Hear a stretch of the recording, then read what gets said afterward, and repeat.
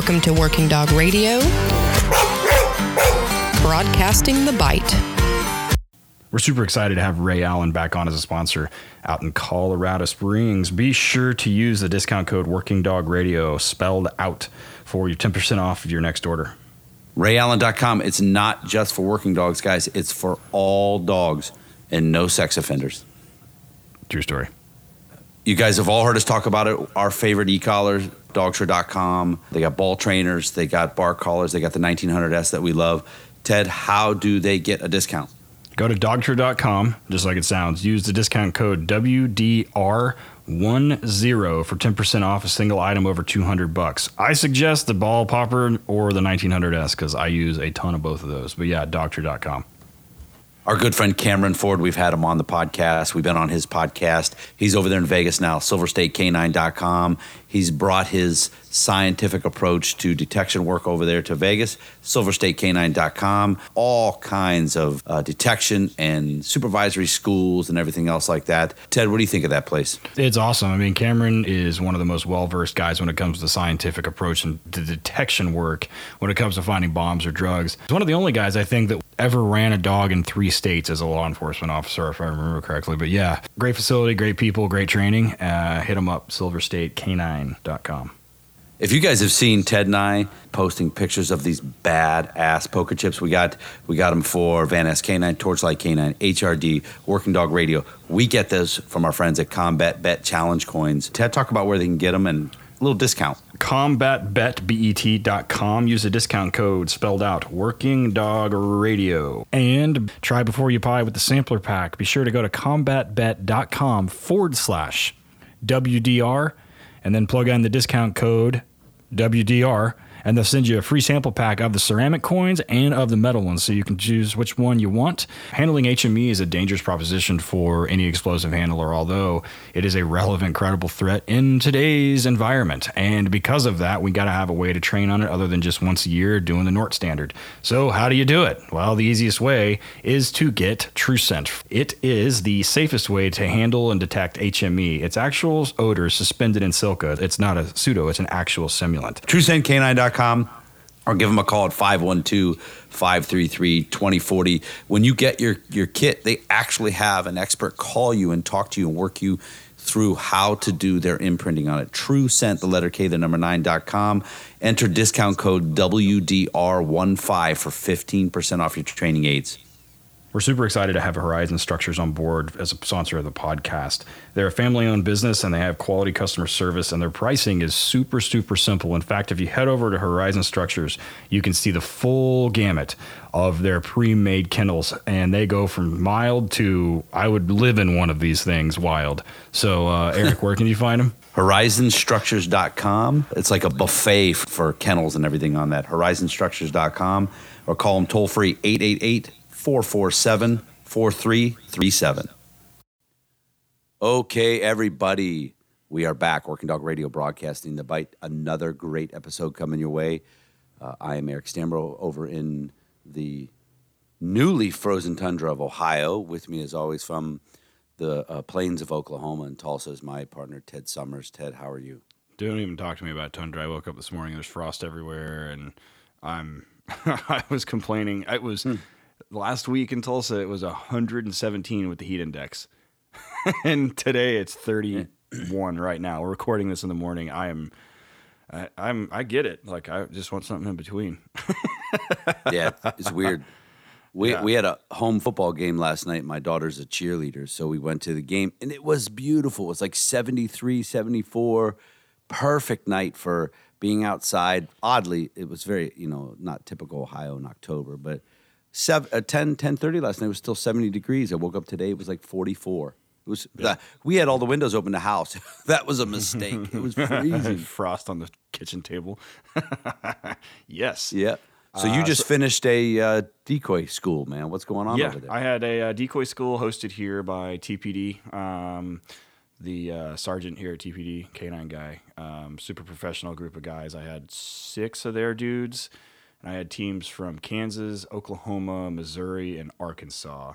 And we had 28 total teams there. Not everybody was the decoy thing. And I think I had 20 of those guys there for the decoy stuff. So It was good, man. It was 3 days, and they were, what I focused on was teaching them, following up on, new case law in our district and then the one in Missouri that has to do with some bites, and then reinforcing some of the case law stuff and the idea of control from the Chew cases and from Kerr versus West Palm Beach. And then we kind of talked about Florida versus Harris and how it has been used recently in ways that were sort of unintended.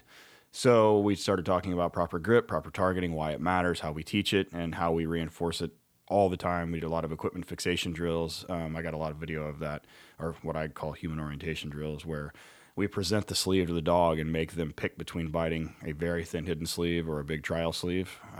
Worked out pretty good. We worked on outs, worked on, we did portions of the island drill that everybody saw where they're wrestling around on the ground. So all in all, I think it was pretty good. You just got back from Georgia, right, with the Georgia Canine kids? Yeah, I went down. This is the second year in a row. I went down for the Georgia Police Canine Foundation. They have a class down there. They're a good group of guys, man. They get some good dogs down there, but they have they're really good at sponsorship in their local area. They got I think it was a business. That. I can't remember exactly. That paid for everyone. Yeah. Sponsored the entire class. Paid for every student to come through. Had tons and tons of free slots. So we had a good turnout, man. There was a lot of single. It's really weird down there. There were some dual purpose dogs and things like that. But I was shocked at how many agencies were there with every dog they had, and they're all single purpose. Like their bosses were like, "No, we don't want to bite anybody." Yeah. That's not a thing in Ohio. There are some single purpose dogs, but for a whole agency, like every dog to be single purpose, I find that to be weird. Man, yeah, you go to the South, over here anyway, that is not the case. They will bite you. I've seen that too. Yeah. Oh, speaking of which, that's a thing for HRD for everybody listening. Canines United. Debbie Johnson has, they do a great job supporting canine units and canine handlers. They've done it through equipment donations and dog donations, and same thing with, Christy Schiller, who we interviewed from Canines for Cops. But there isn't a whole lot out there that provide training, which training is probably the most important portion of the canine unit other than having the damn dog. But Debbie Johnson's agreed to help us with a scholarship for every HRD we do from Canines United. So it depends, and that's something that Ray's working on. So, and if you guys listening are going to do a seminar like that, it doesn't have to be HRD or whatever. If you want to bring somebody in, go to your local businesses, and that's one way that they, because when you go and you ask for thousands of dollars for a new dog, it's a lot different than saying you can sponsor one handler team for $250 or $500 or whatever the 3-day seminar costs, and that's a lot more palatable to a lot more businesses than I need $18,000 for a dual purpose narcotics dog and training. And so, but yeah, that's a fantastic idea. Those guys at Georgia Canine, I was talking to one of them on Facebook the other day. They're a good group of dudes for sure. That, and you got to hang out with Howard, one of our favorite people. So yeah. So last year I did that class by myself. Howard was there, and I of course put him to work. But this year Howard was down there doing some instructing. So it was me, him, and another guy named Rich Harden. The cool thing about Rich is, or the interesting thing is, when I was on the West Coast SEAL program, Rich is on the East Coast. He'd been there a while. He worked it for a few years. He's been doing canines forever, but we never met. There was never any travel back and forth between the East and West Coast as far as training goes. So I never met Rich. I think we talked on the phone after he left the program a while ago. But I had a great time with Rich. So Rich ran the detection side of this with all the single-purpose dogs, and Howard and I did a lot of the bite stuff. And then Rich is a pet dog guru in the Louisville, Kentucky area where he's at, and so him and I drank a bunch of beers one night and just kind of went over business and talked and everything. But I tell you something that's really cool, man. I'm kind of looking forward to it. Is Howard and Rich are going to team up, and they're going to do a podcast, and I'm looking forward to it. They're going to. Oh yeah, I'm looking forward to learning from them. Yeah. So those of you who are friends of Howard Young or Rich Harden on any social media, keep your eyes out. They told me what the name of it was, but I forgot. But they'll be coming out. They're getting their ducks in a row to get started. So I'm excited. Howard is such a nice guy. Him and his wife Lisa were both there. really, really down to earth, good people, and it'll be the only dog podcast that I know of with two guys with pretty thick Southern accents. So that'll be interesting. Yeah. I'll have to get someone to interpret for me. Like, what the fuck It's not as bad as we're going to Boston with HRD, and we're going to have an interpreter up there. So, yeah. what did you just say to me? Yeah, Joe, You what? motherfuckers. I thought you told me to go fuck myself, but Yeah. you said it so eloquently. Excellent. So also, hey, with HRD, here's something people don't know about HRD is that we're adding decoy stuff in there too. Oh, yeah. We're going to be going to Indiana twice in 2020. There's a large group in central Indiana that's going to have us come out and do basically what I just did for TPD here. But it is the reality. It's basically teaching everybody how to kind of set these scenarios up and then correctly decoying for these dogs. Why we're reinforcing why we're doing it, and then we'll be back 2 months later in the exact same location with the same group of guys, and they're going to decoy for us. So it's so it kind of puts the whole package together. Once Eric and I and Ray and Sean and Griff and everybody leave, then you've got all the skills to continue to do everything we've taught you to do on the decoy side and on the handler side or on the trainer side. So they guess they have like 90 teams or something in this within like a 2.5 hour radius. So I don't think all of them are going to be there. I hope not, because that'd be a little much. But yeah, it's going to be good. I think it's going to be May. Yeah, Ray's going to get pissed. It's probably going to be May and June or March and April. April. Yeah, or I don't know. It's a month gap between. So yeah, Central Indiana. So we're going to be doing decoy schools, not just our scenario stuff, guys. So take a look, HRDpoliceK9.com. So today's episode, we like to have guests and things on, but it's so weird because our most listened to episodes and most downloaded have been the episodes where it's just Ted and I talking. We have done, several rant episodes. Everybody likes the rant episodes. And I'll be honest with you, folks, I'm kind of over the rant episodes now. I need to not be so fucking angry. So everybody just went wah wah. Yeah, I could rant in a regular episode a little bit about little pet peeves and stuff, but I gotta try to live a little bit differently. But the last episode that we did with just Ted and I was just us talking about training, and it was very well received, and a lot of people wanted us to do more. So here we are. Ted and I are going to talk about some training topics. Go over some best practices, some worst practices that we see, and some issues, and that's it. We did tracking, and I can't remember what else last time, but we got some different topics this time. So, without any more bullshit from me, Ted, let's kick it off. So one of the things that we've introduced big time with HRD, and one thing that I do with my handlers a lot is I teach them how to out 3 ways. Obviously, we're talking about patrol dogs here. This episode is going to be exclusively about patrol dog stuff, so we'll do a single-purpose episode probably in about 3 months, but this one's going to be dual-purpose. So, outing. We have to have outs. We do. All of the dogs that leave Torchlight have a verbal out, verbal recall, off-leash verbal control for obedience. I mean, we have to have it, right? When they leave, they can certify through USPCA and Appwater. They can pick anything they want. They can certify through it, or they do, wherever they're from. So I teach my guys 3 ways. A verbal out, right? Tell the dog dowdy outs. Lift off, which is what everybody does. You choke the dog. They come off. And a breaker bar. So there was an ensuing shit show recently about the use of a breaker bar and how it is a crutch or how it is a replacement for proper technique and proper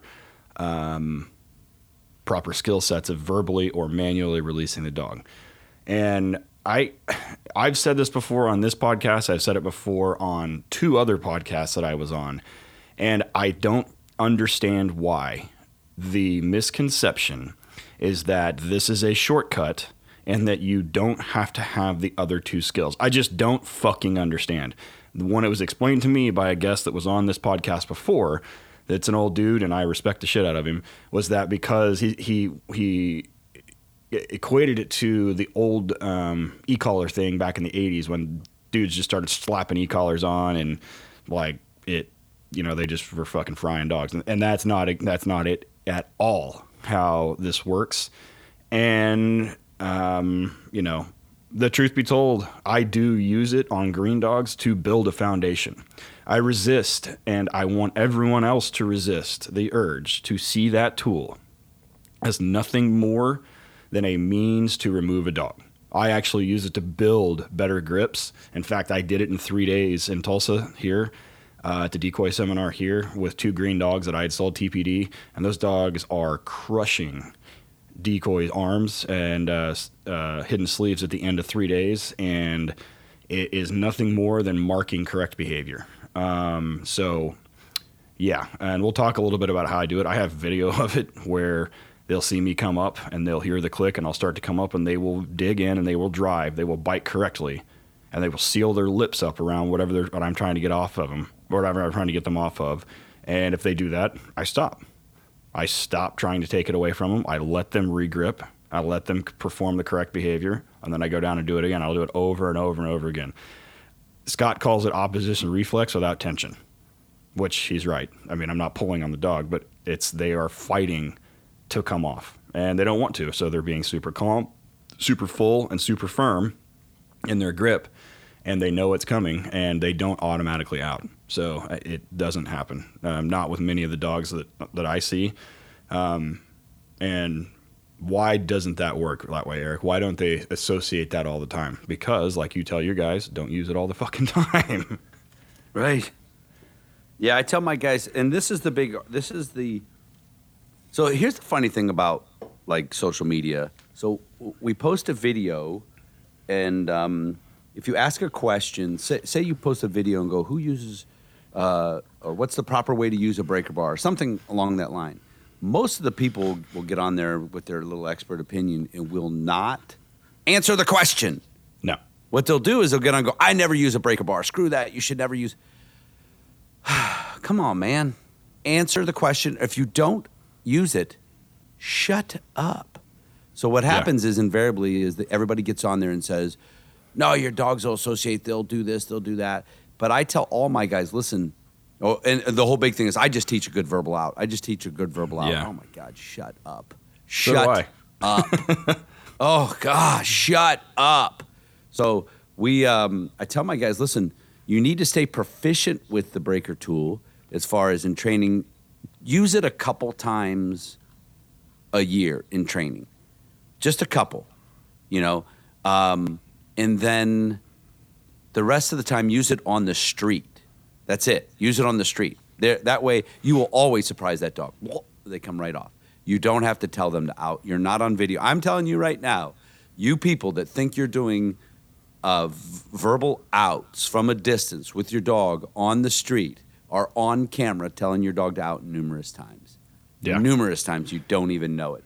What is worse, popping your dog off without saying a word to him or being on camera 11 times telling your dog to out? In fact, in even when it's a good dog that a dog that has good outs, but this particular time because of the fight that the person put in, the level of arousal, all that, they keep moving. He just was a little right. Yeah, the guy keeps fighting, keep moving, and you're going to take the dog off.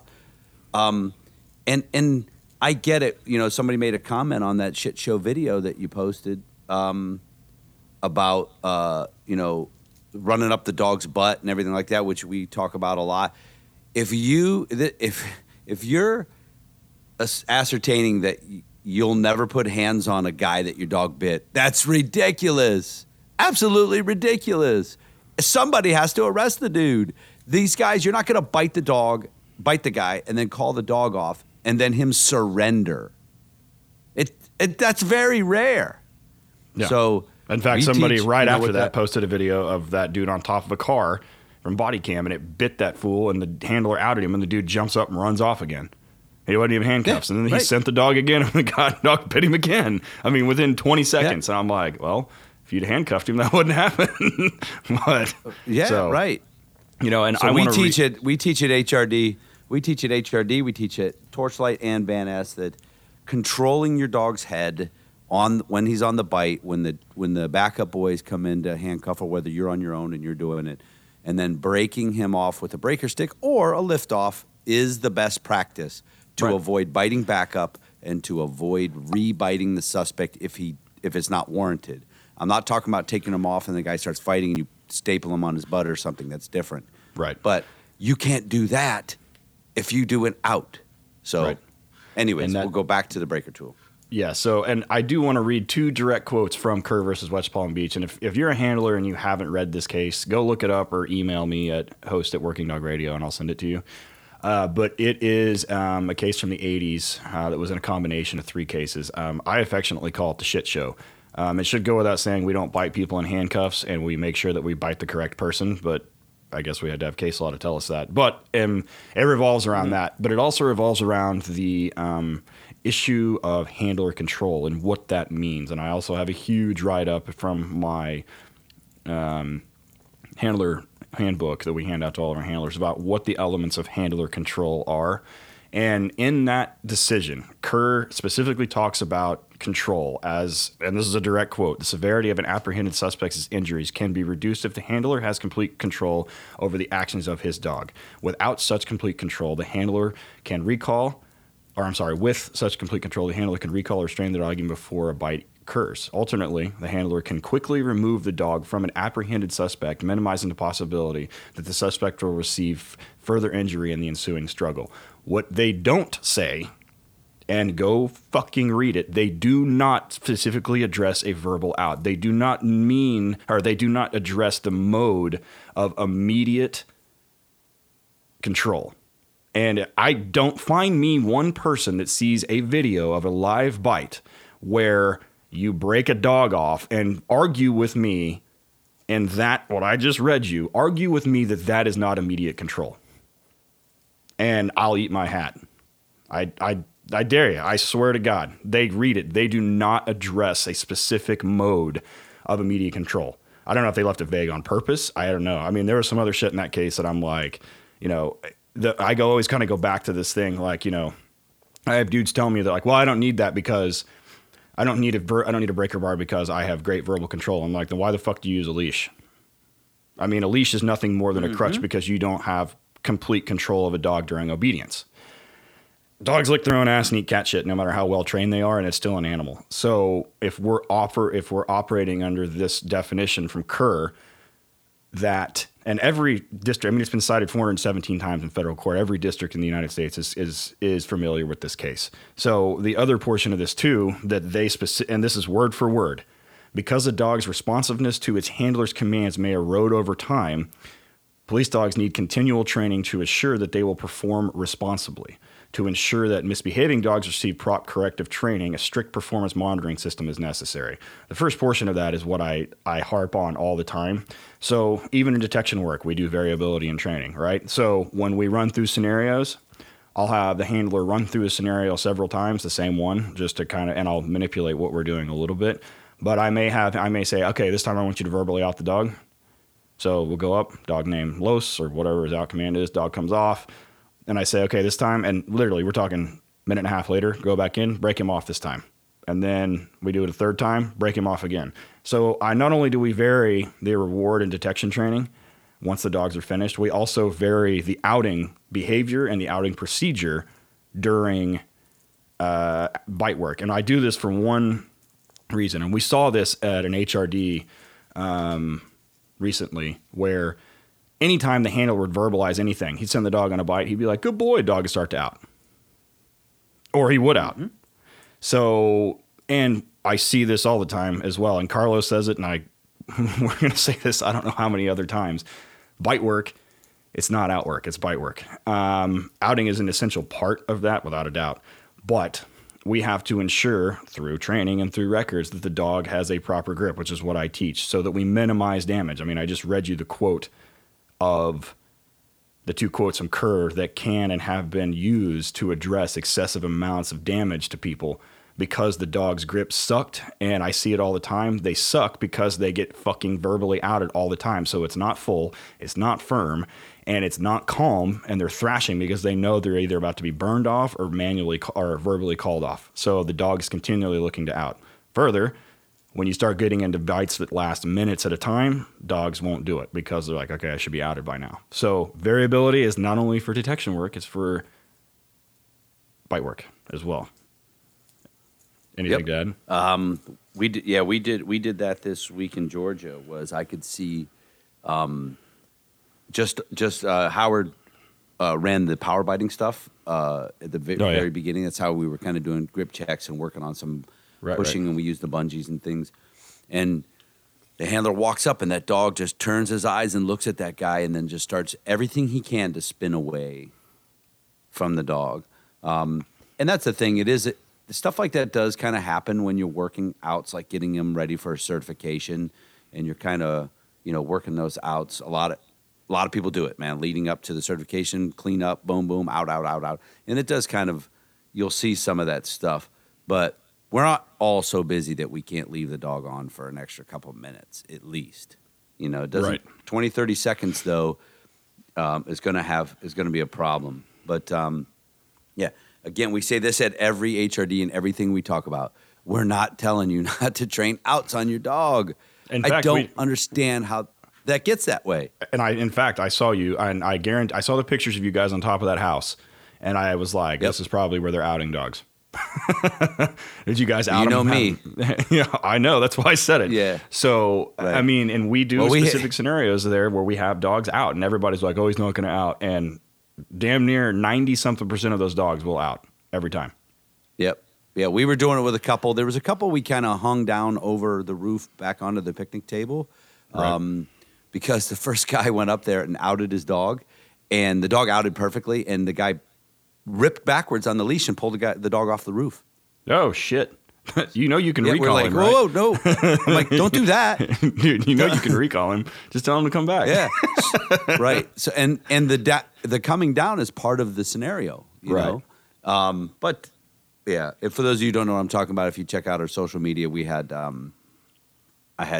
do dumb shit. I had a dog jumping on a picnic table onto a 2-tier picnic table onto a roof for a bite, which you'll never do. I get it. You will never do that.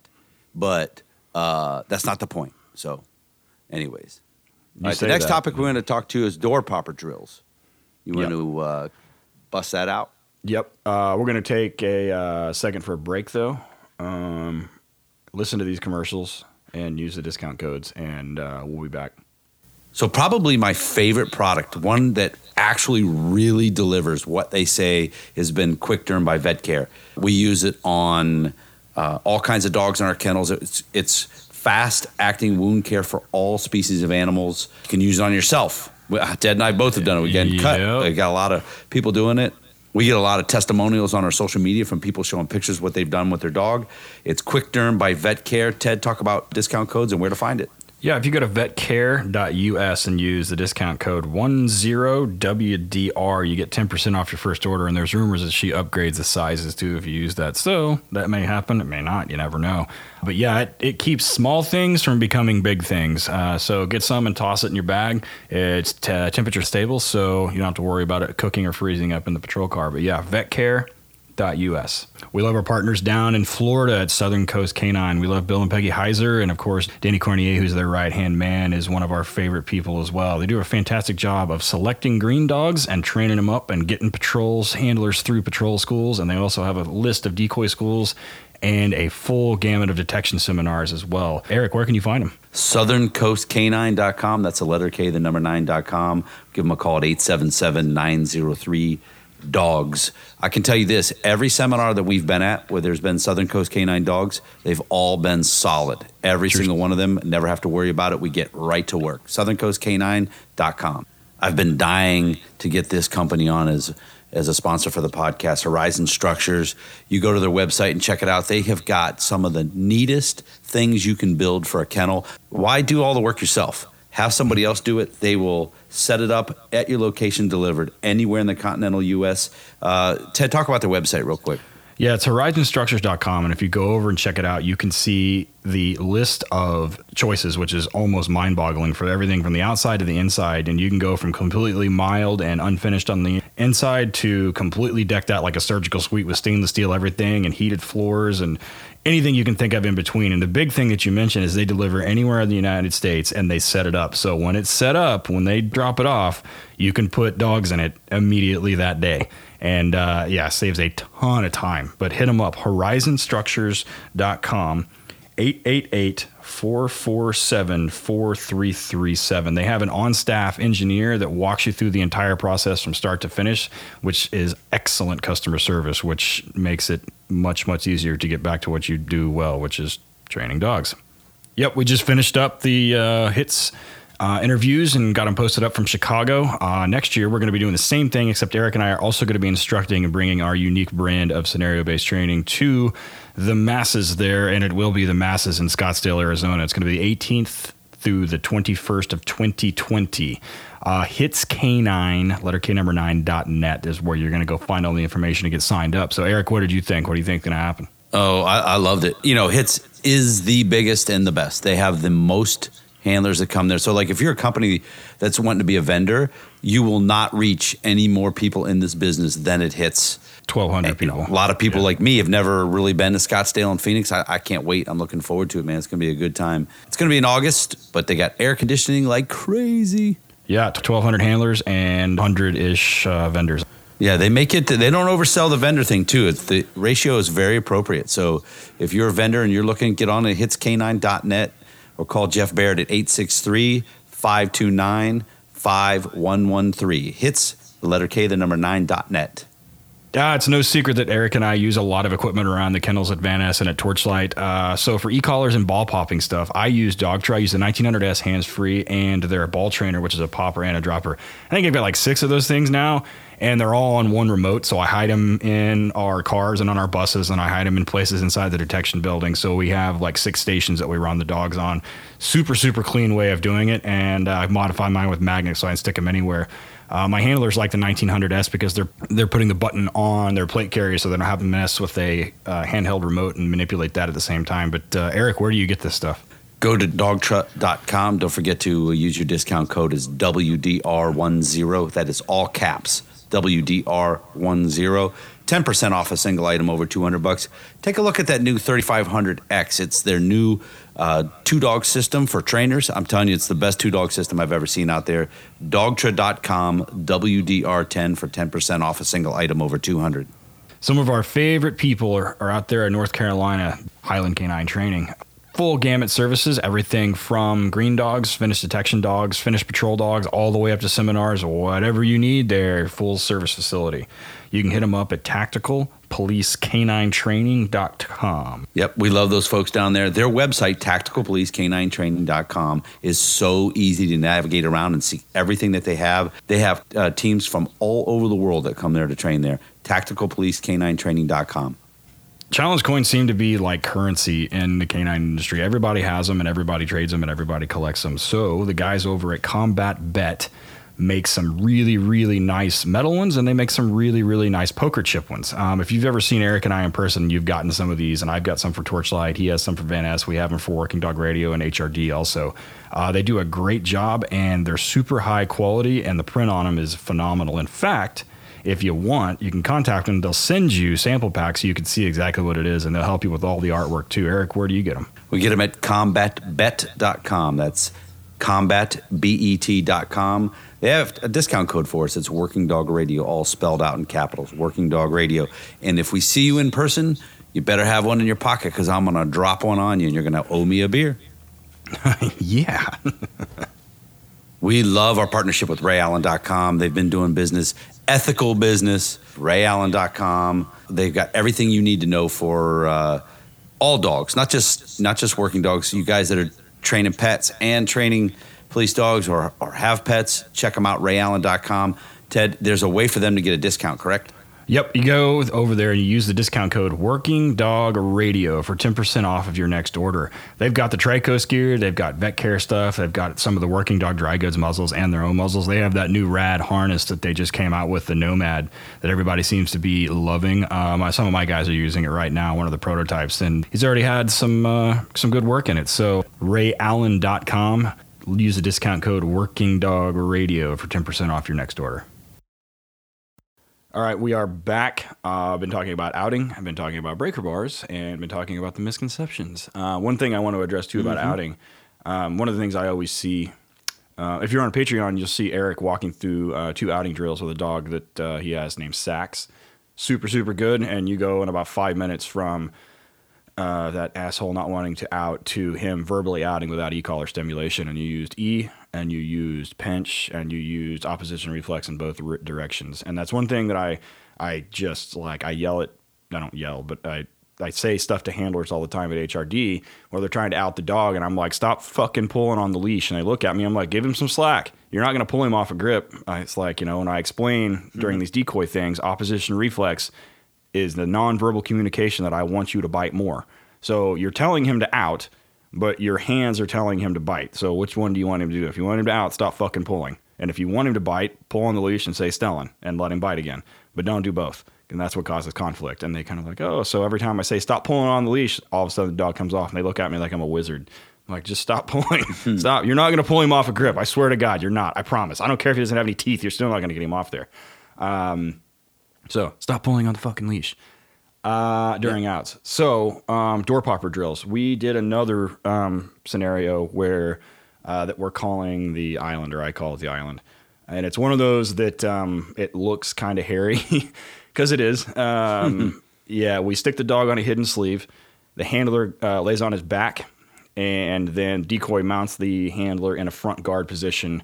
I yell go, and the handler has to get out from under the decoy while the decoy's fighting him. So you got to have to know some kind of ground fighting stuff and some jiu-jitsu to do this one. And yeah, it's a small little piece of a larger scenario, or a larger drill. It's a door popper or handler protection drill. But during the island, it's kind of ironic because the dog is there. I mean, he's inches from the handler, and he's obviously biting the decoy, but the dog is not being reinforced at all. He's not given any back pressure. He's not given any reinforcing for biting correctly. He's not giving any reinforcement at all. So even though you're inches apart, ironically enough, you two are fighting your own battles, right? Dog's on one arm, handler's trying to get onto the other side. And I tell the handlers all the time, you got to roll away from the dog. Like, worry about, you're not going to flip the entire thing. And having the dog attached, several of my guys roll all the time, and they're really good. I do, Sean does.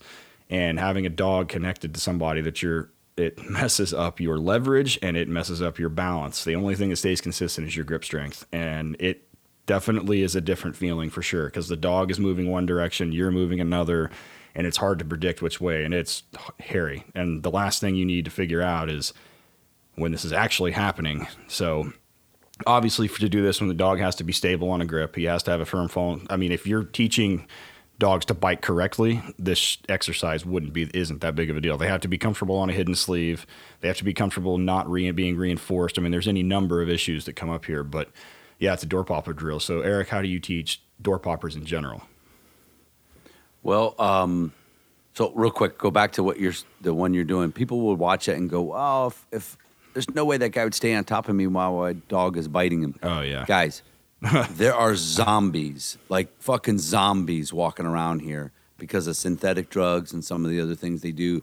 We get dogs that bite to where they later afterwards, the medical staff believes they're going to have to amputate the guy's leg or his arm, and the guy, when he got bit, didn't say anything, didn't make a peep. He said maybe, "Hey, could you get your dog?"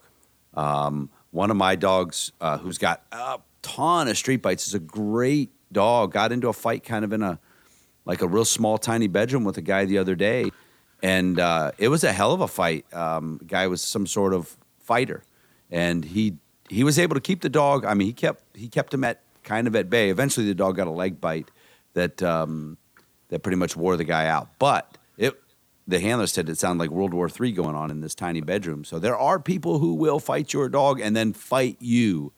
So, but going back to door poppers, here's the thing about door poppers or grabbing the dog and sending him in general, and we talk about this a lot at our seminars, is as good as a dog's nose and ears are, their eyes, I don't believe, are that good.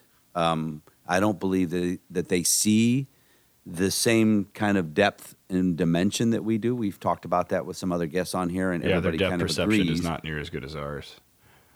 Correct. Yeah. That's why when they're in a lighted, kind of a semi-lit or lit room, and we have the decoy in a dark room that's pitch black, some of the dogs see the dark room as a wall or a door.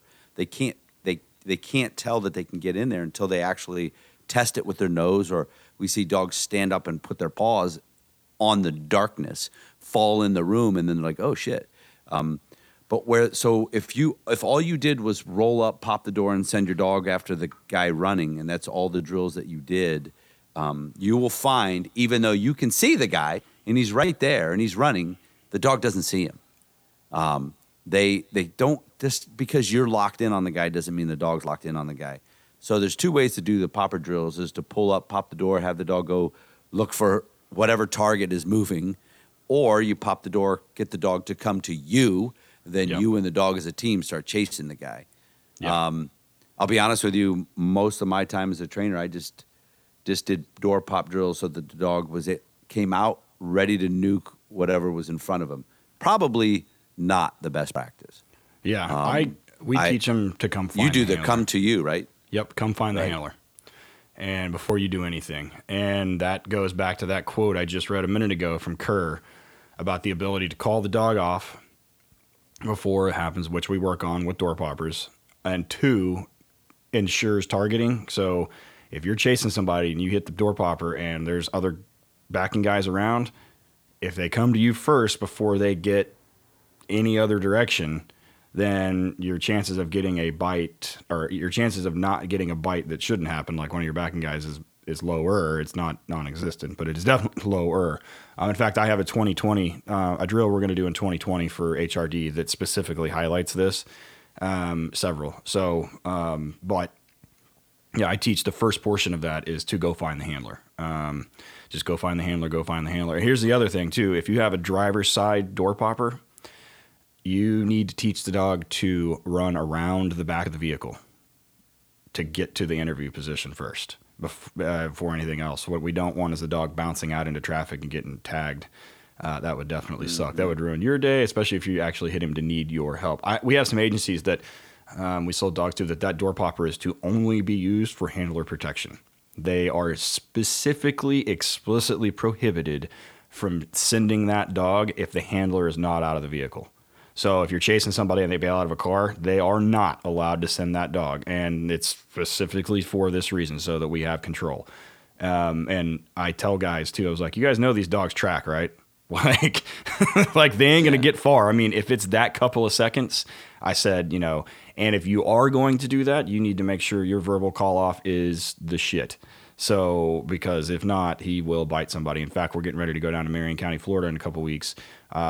There's a canine handler down there that just had a bite, and he sent the dog, and he went after a backing officer, and the handler was like, dog name here, dog, and you see it in dash cam, dog, whoop, immediately flips it and comes back to the handler, and he sends him the correct direction. So awesome off-leash verbal control. But yeah, first part, go find the handler. Then, exactly like you said, depth perception, they don't know what they're biting. So we teach them to obviously target not the handler. And that's through multiple reps with suit, without suit, muzzle, everything else, before we actually go into the ground fighting portion of it, where we ask the dog to target the correct one. If you just do this with a muzzle on and just kind of wing it, and the dog comes out and you're on bottom, 90% of the time he will tag you too. Like, he will go after you.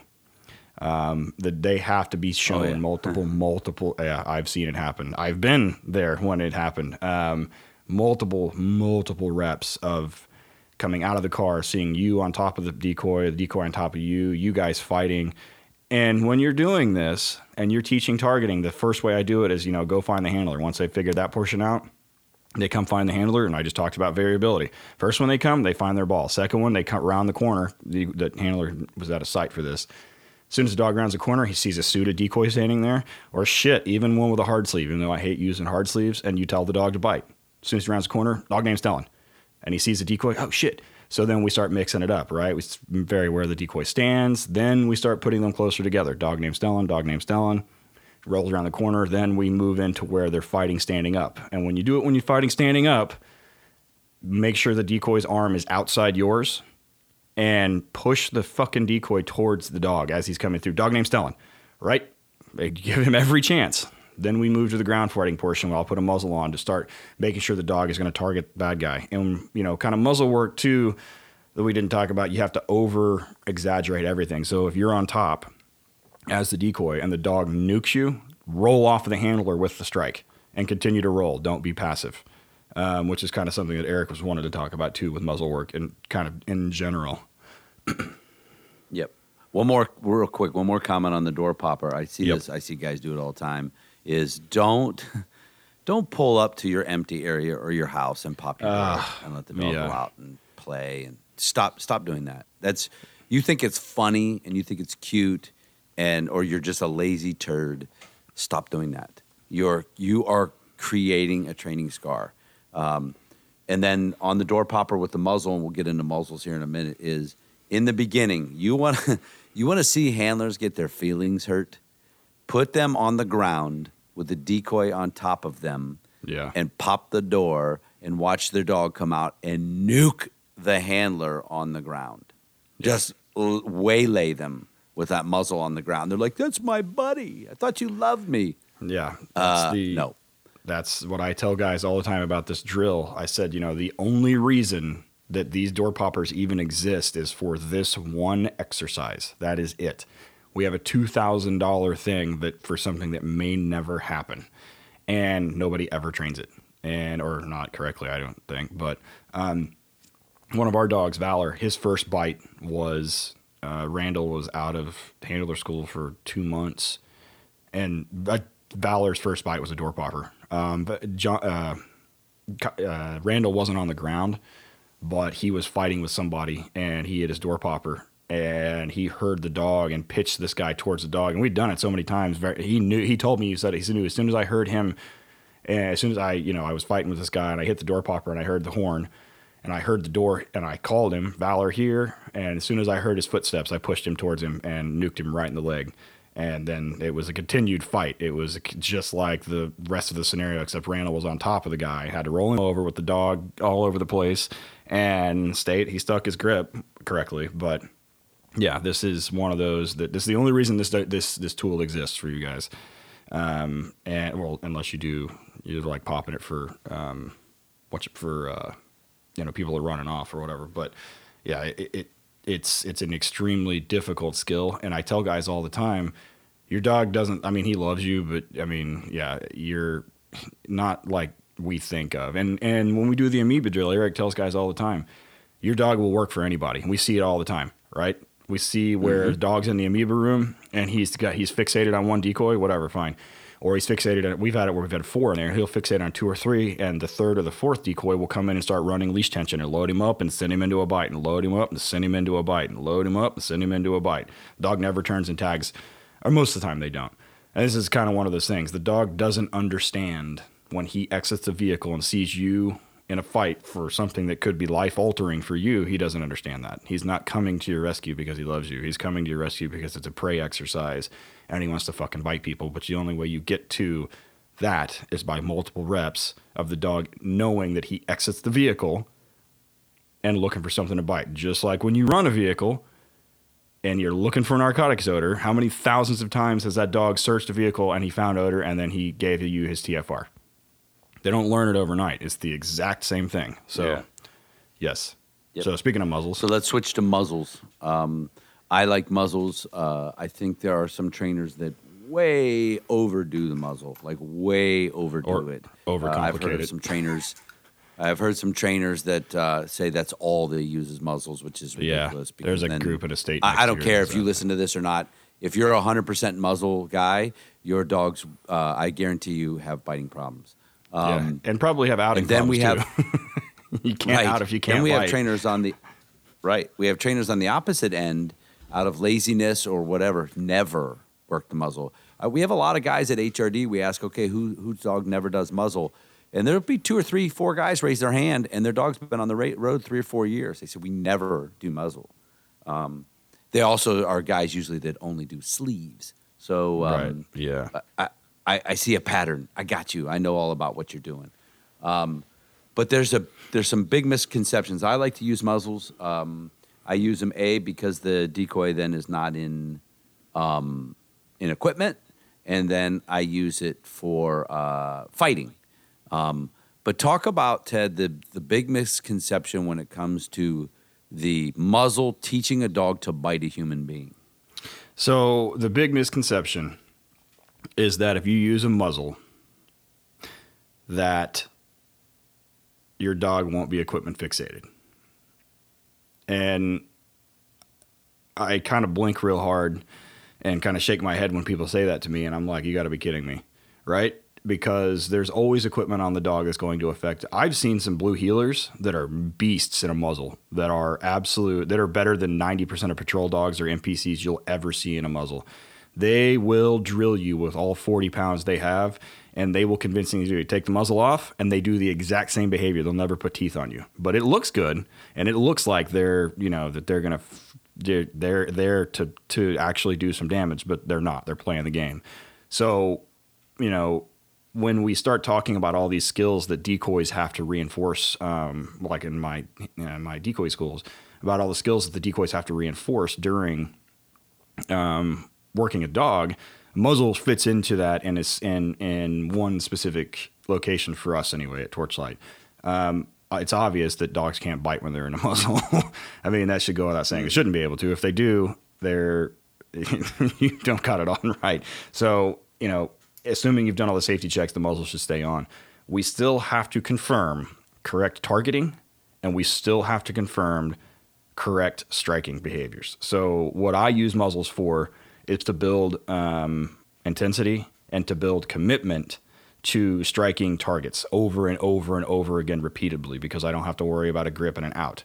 So we have to over-exaggerate everything. So I'll flag him. If I want him on the bicep, I will stand back and I'll scoot there, and I'll have the handler load him up, and I'll let him strike me in the bicep. Then I'll move targets immediately. He'll load him up. I'll stick my forearm out. He'll come in and strike my forearm, and I'll over-exaggerate. As he hits me, I'll let him strike me back. The handler will pull tension on the line because of opposition reflex. I'll grab something to fend off with, and then I'll present my leg. So I can work 4 or 5 targets in 10 seconds over and over and over again. And it continues to build correct targeting, and it continues to build striking behavior, and it continues to build commitment to biting over and over and over again. And one thing I do not do, I do not let the dog go flat. Muzzle sessions are short, 20 seconds tops, right? I do not let them go flat. And then I do not let them have a grip after the fact. And you're going to hear people say this, and I got to put my fucking flame-proof suit on because I know I'm going to get hate mail, which I don't care. But if we're using the muzzle to confirm these behaviors of targeting and multiple reps quickly, and you let them go flat, that's your fault. If you give them a grip, they'll figure out eventually, just like in detection work, if they go find the odor, they get their ball, they'll figure out eventually that if I just sit here long enough, I'll get a grip, so I'm not even going to do anything. And I've seen it 1,000 times. Dogs that will fight for 2 or 3 seconds and just stand there and look at you. They're like, okay, when are you going to take it off so I can actually bite him now? No, the reward for wearing a muzzle is not a grip. The reward for wearing a muzzle is the striking interaction with the decoy. Being able, because that's just as satisfying and satiating for that drive as not quite as high, but it's still a satiation of that drive for when you strike correct targets and you get the reaction of the decoy. So when we're gripping, when a dog bites hard, bites full, and punches in, what do? Sometimes we don't have to pretend it hurts, but we make the noise, we do the jerking back thing. You're doing the exact same behavior. We're marking it the exact same way. There's just not a grip involved, but we're working multiple targets. That's how I use muzzles, and I guarantee you there's going to be people that disagree with me, and I don't care. You can do it however you want, and if you've been successful with a dog that didn't bite and you put him in a muzzle and then he did, great. I'm more power to you. But I have tried that over. I don't know. We've tried. Scott. So Scott, my partner at Torchlight, the old man, has said multiple times, he was like, that was stupid 20 years ago and it's stupid now. And I was like, okay, fine, fair enough. So, he told me this like 10 years ago. I was like, so how do we fix it? And then he was like, you teach the motherfucker to bite. He goes, how? And then he asked, how can you teach a grip if they're not gripping? And I'm like, okay. He goes, if they won't bite, what does preventing them from biting going to cause? Frustration? So you want the dog to bite out of frustration. Is that what you want? I'm like, well, no. He goes, no, we don't want dogs biting out of frustration. We want them biting because they want to be there. He goes, if you're using a muzzle to fix equipment fixation problems, you need to back up about 10 steps because you fucked it up somewhere else on the line. And I'm like, that makes a lot of sense. And so, but yeah, I like the not for the equipment fixation part. Well, But the picture of the guy in the T-shirt and Yes. jeans or T-shirt and pants and no equipment, Yeah. One thing you said is very important, and and I saw it happen this week in Georgia, and it was kind of a mistake on my part. Is I let it go. We were doing the amoeba drill, and there's, for those of you who don't know the amoeba, the dog chases one decoy into a room with a muzzle on, and there's actually 2 or 3 decoys in there standing still, and it actually freaks some dogs out. But we had a dog in there that was putting in work with 3 decoys, and I let it go. It's a fine line. I let it go just a little bit too long, and the dog got bored and just stopped. Yeah. He was like, I'm not biting him. But what I didn't do is pop the muzzle off and throw the suit guy in there and get him bit. We just, I got him fired up, let him get one last hit on a dude, and then ran him out. So you're right, 20, 30 seconds. Yeah, and if you have a dog that's not experienced in a muzzle, like you just said, dog's been around 3 or 4 years, we never do muzzles, right? To bridge the gap between doing it, and I've seen this happen before, where a dog has several street bites. Like, I know he has no problem engaging, but won't engage with a muzzle on, which is fine. But if you want to work drills, and I think you should, just for the reasons I just said, because you can work multiple targets in 10 seconds, and you can confirm targeting, you can confirm striking behavior, you can confirm all these things quickly, and you can test commitment and everything else. How do you bridge that gap? And we have equipment on the dog that's affecting his behavior. So if you have a dog that has live bites and you put him in a muzzle and he refuses to engage, how do you people that tell me that this fixes equipment fixation, because now he's fixated on the equipment that's on his face? Dogs have equipment on them 24/7 that always affects their behaviors. So how do we fix it? When we have dogs, like that, we have some dogs that come through HRD and they're kind of unsure. We always have a bailout option, which is a person with visible equipment on. It could be a suit, it could be whatever, right? Hidden sleeve. I use those ALM, those really thin ones, because they're mobile. Once the dog sees it, they usually are like, oh shit, fuck yeah. And then they start striking. The decoy then continues to do the behaviors like they're being hit without equipment on. Then somebody steps in, handles the line, tension, release, load him up, send, over and over again, right? We pull the sleeve back, pull the sleeve off, like as I'm pulling back, and just send the dog without equipment on, and the decoy then just goes into rolling around on the ground as the dog strikes him, continued over and over and over again. He's getting that drive satiated by the interaction with the decoy, not just a gripping behavior. That's what you're teaching. And that is that's how I teach a dog to, quote unquote, start to fight and to create commitment to a grip, even though you can't get it. And that's what I use a muzzle for, not to fix equipment fixation, but it is what it is. But yeah, I mean, that's how we bridge that gap. Show them just a little bit of something that's familiar, and then do 3 or 4 strikes in a row, as long as they're not going flat, and then pull that equipment out or take it off quickly. That's why we don't like to use suits if we can avoid it. Or if there is a suit, then pull that dude out of the room real quick and have another decoy step in. And I mean like seconds. It's got to be fast. And let him strike, and then pull the dog out. Next session, once he's cooled down, have the sleeve, the hidden sleeve or whatever, visible. Let him strike twice, and then pull that sleeve off and let him just go to town on the handlers. Load him up, send him back. Load him up, send him back. Load him up, send him back, over and over and over again. Until you get to a point where you've bled them off of equipment and you've bled them off everything, and the behaviors are still being marked correctly, and the dog is still showing commitment and correct targeting. That's how I use it. Right. The other big mistake people make with muzzles, guys, don't just wear your muzzle to the vet's office, and don't just wear it to bite work. You need to wear the muzzle. Get the dog used to being comfortable in the muzzle for a long period of time.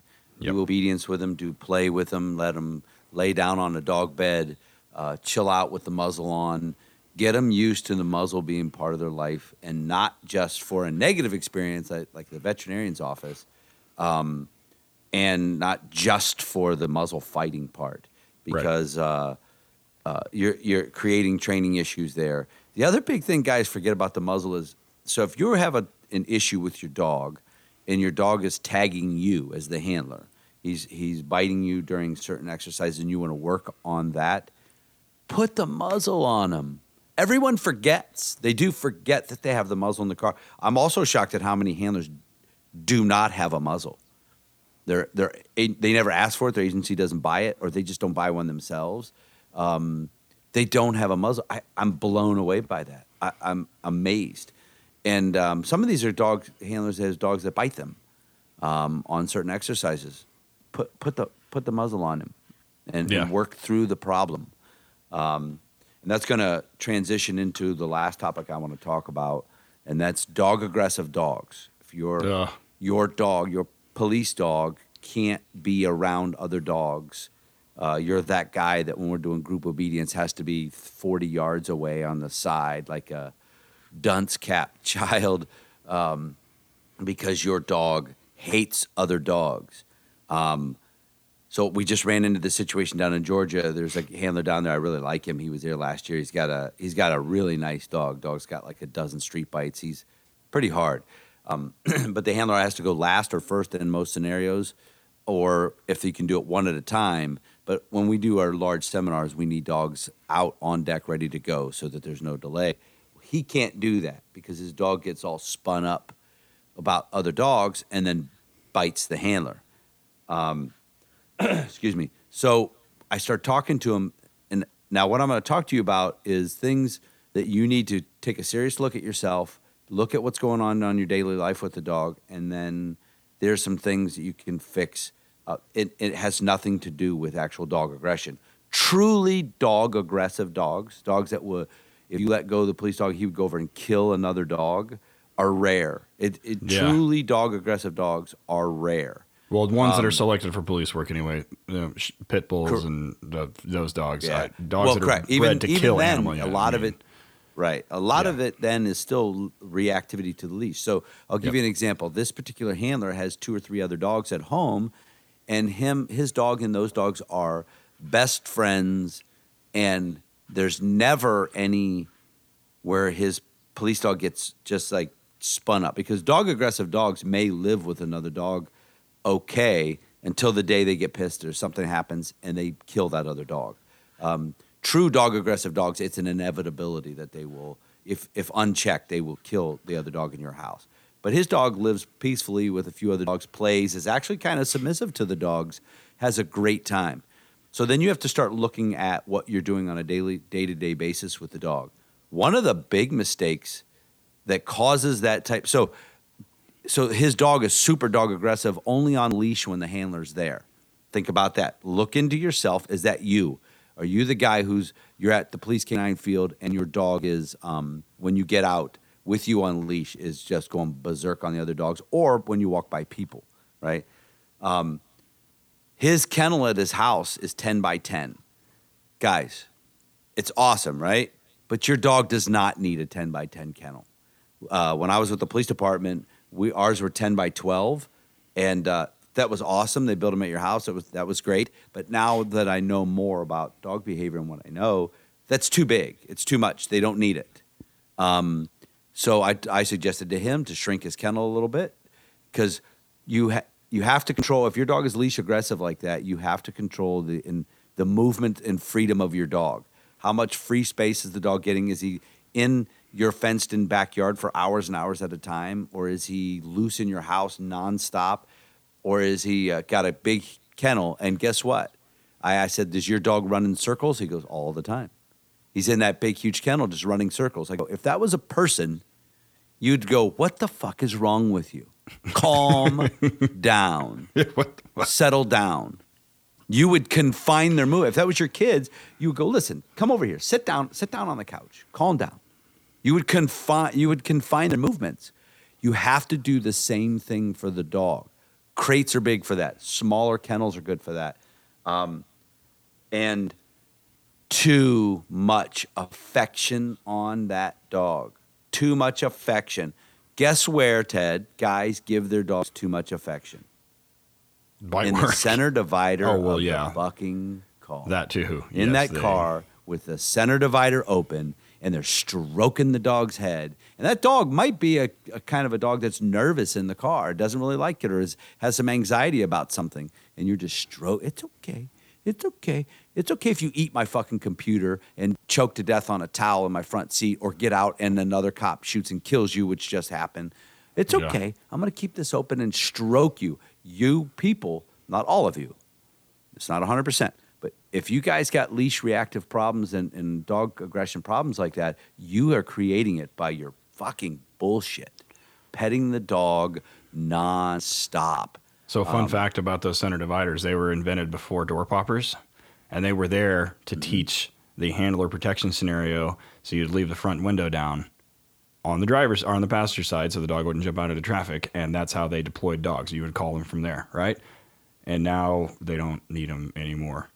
I mean, what you guys at Canton, I mean, you had to write a policy to keep them fucking shut. Well, yeah, we had to talk to a lot of guys about it. And like I said, I have them in my truck and I zip tie it closed. It's just those I don't care, American Aluminum, any of the companies that make those center divider things, the latches are junk. They always break. If you use them enough, they will always break and not latch. And your dog listens and knows when that thing clicks shut and when it doesn't. They know because they've heard you do it numerous times. And if it doesn't click, they'll push that bitch open with their nose. But that's a whole nother topic. So anyways, back to the thing. So if your dog is that dog where you get him out and he's like at everybody or every dog, start confining his free time when you're off duty. Don't let him have just roam of your property, big, huge kennel, or roam of your house. Start confining him to a dog bed, crate, small kennel. You will start to see a lot of this stuff come down. Stop fucking talking to your dog all the time. That's a big thing. But one of the most important things is you have then to teach your dog leave it or something similar. Basically, letting your dog focus or get fixated on outside stimuli. You have to correct that immediately. You have to stop it. Other dogs should mean nothing to your dog. They need to ignore it. This pays dividends when it comes to gunfire and everything. Ignore all that stuff. It doesn't mean anything. I mean everything to you, motherfucker. I feed you. Only me I'm the only thing that matters to you, not those dogs, those other people, and that gunfire. Just relax and ignore it. So I correct. If a dog starts, it's natural if you got a dog walking by or you're sitting and they hear a noise and they turn and look at it. That's natural. But I kind of correct it. But any fixating, if you're there and your dog is eye fucking another dog and you let that continue to happen, that's your fault. You need to correct that. And one of the easiest ways to deal with leash reactive or dog aggressive dogs around other dogs is walking with other dogs. So what I do is I'll have guys walk in a column. Dog in front with a handler, dog in back with a handler. Any movement of the dog in the front trying to turn around and look behind him, correct it. Instantly. Leave it. Little leash, prong collar, or e-collar. Leave it. If the dog in the back tries to forge ahead, correct it. Leave it. No sniffing the ground, no sniffing poles, no pissing on anything. Walk. Structured, can't do anything else but ignore everything, look forward or look at you. Then you switch positions. The back dog moves front dog moves back, same thing. Then you slide up next to each other in a side by side. So you have dog handler. Any looking at each other gets corrected. Any looking. If the second their head starts to move, correct it. Stop and make both dogs sit. If they try to look around at each other, correct it. If they try to lean back and look behind you at each other, correct it. And then just go walking. You will see, even dogs you think are dog killer, dog aggressive dogs, after a little bit when you're walking, will completely ignore the other dog and not stress and not whine and not have any problems because we are teaching them that shit doesn't fucking matter. Yeah. I matter. Then it should go without saying, don't do this. You don't teach dog neutrality with an already other dog aggressive dog. So the dog that you're doing these with, and if you go all the way back to episode 3 of Working Dog Radio with Subtle from Logan Haas, he talks about how the female for a breeding needs to be uber social so that you can get in the kennel and clean, and that's the first view of the world that puppies see. So if you got a female that's a fucking bitch all the time, towards humans. We had a litter like that, and those dogs turned out to be great police dogs, but they're sort of edgy and they'll bite the shit out of you. But for their entire, first formative year or weeks of life, they saw just people, their mom going after humans because she's an asshole. So kind of the same thing when puppies interact with other dogs. I only let puppies interact with dogs that I know are uber social, like one of our dogs, Static. He is a fantastic, older brother or, big dog that teaches what I call proper manners.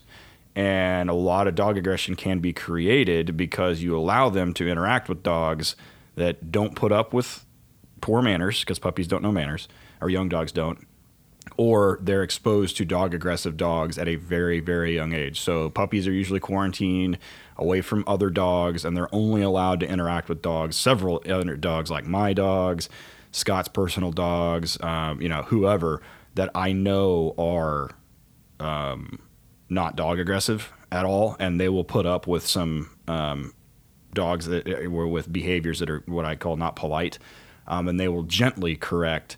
Like if a dog is getting too rough, puppy's getting too rough with one of them, they'll just kind of not snap at him, but just kind of give him a low growl or just kind of turn away from him and not do anything about it. But they definitely don't go after him. But if you're, past that point, what Eric just said is a fantastic way to do it. Just remember not to use a dog aggressive dog that's already you don't want, yeah. Right. And keep in mind, if you're in a training group and your dog does pretty good with all the other dogs except for one. There's one fucking dog your dog hates. That's for whatever reason. Dogs seem to hold a grudge against another dog. Maybe they had an incident or something like that. Keep in mind, you might never get that dog to like that one dog. But the other thing I left out, if you're like my buddy in Georgia, when you start some of this stuff, the walking stuff, with the other dog, put the muzzle on your dog in the beginning. If you've used it only for bite work, don't be surprised if your dog muzzle punches you. But if you're conditioning your dog on the muzzle all the time, just use it. It's a safety procedure. Again, though, we're teaching the leave it or the ignoring behavior away from the other dogs at first. We just go for a walk. They have to ignore everything, every bush, everything. Don't let them do it, and then we move it into dogs. But your dog aggressive dog, pretty good chance he's not. And I show guys that when they tell me that their dog is aggressive, and we do group obedience, when a lot of trainers have done it, where we do a weaving drill, where everybody's standing in a line, and then a dog weaves in and out of all the other dogs. Right. And what do we do? When the dog is coming through, we correct if they try to look at the other dogs. We just correct him. And if the dog is sitting as a dick, the handlers correct him for trying to look.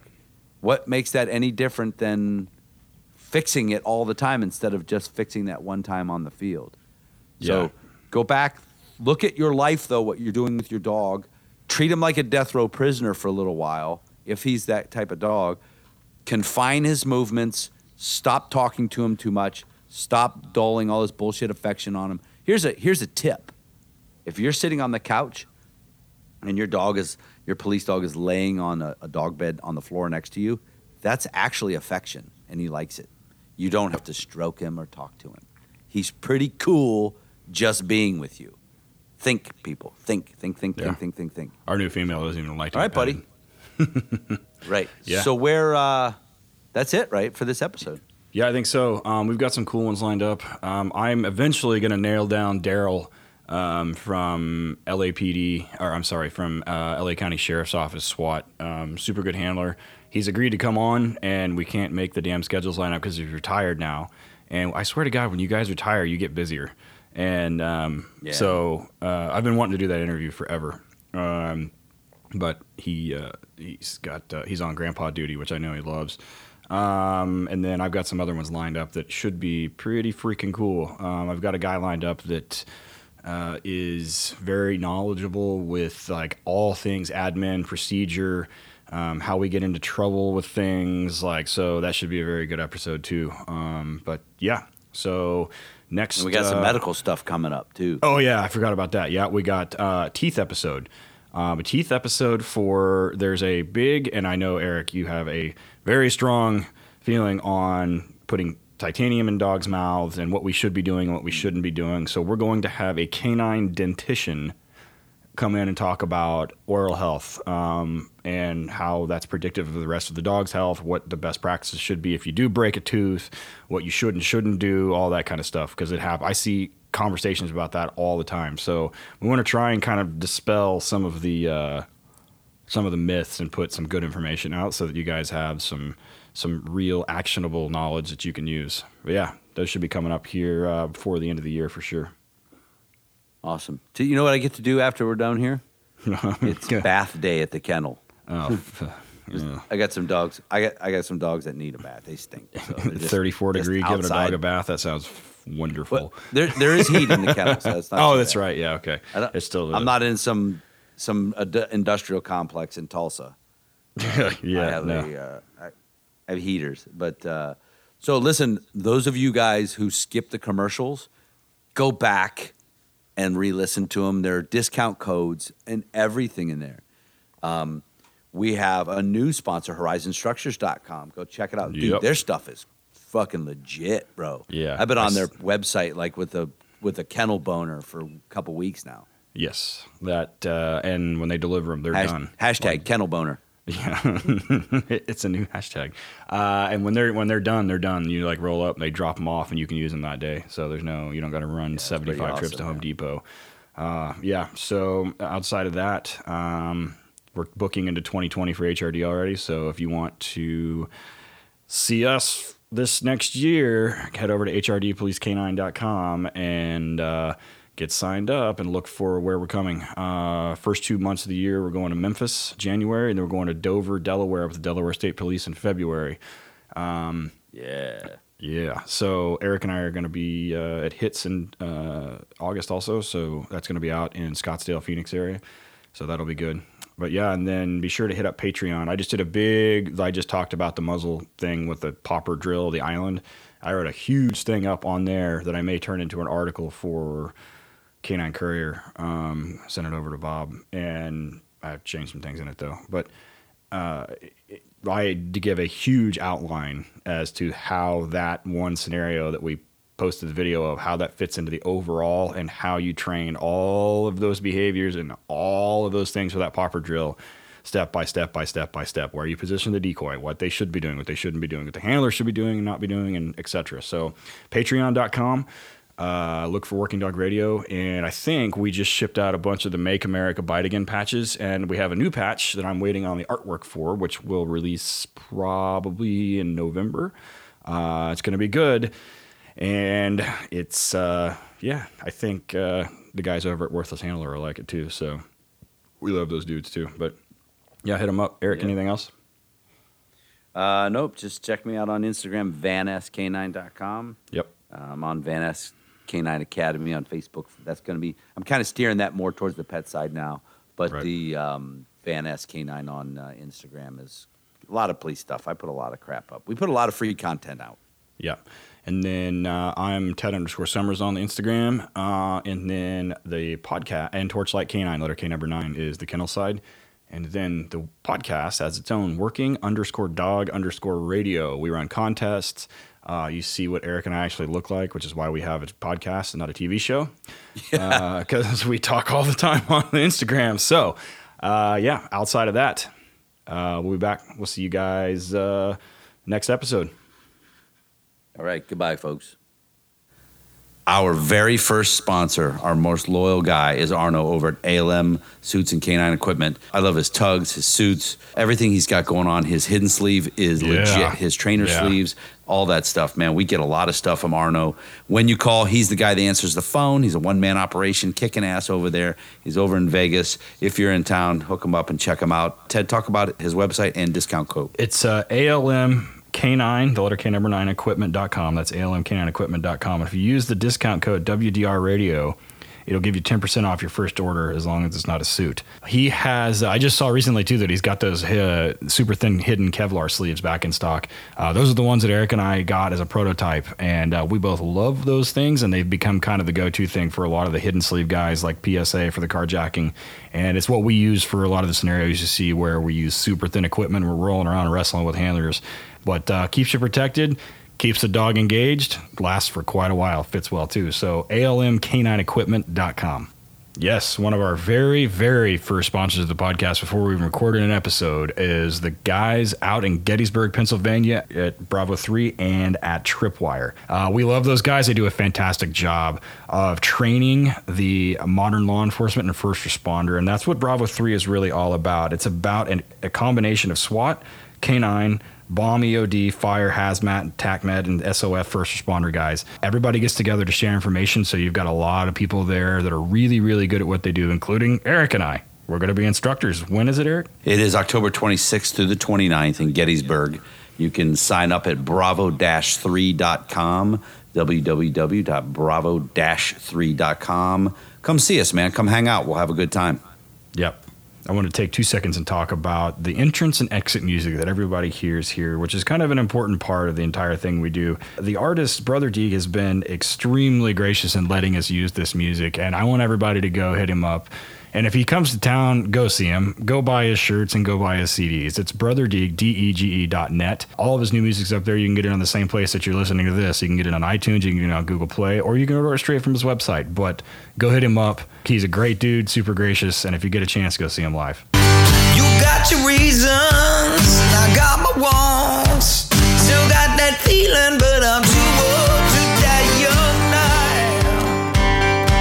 Working Dog Radio has graciously granted permission to use this music by Brother Deeg. Be sure to check him out at brotherdeeg.blogspot.com. That's spelled brotherdege.blogspot.com. Be sure to buy him a beer at Amazon, iTunes, or CD Baby, or anywhere you stream your music. Working Dog Radio was edited and co-produced by Alicia Brandt.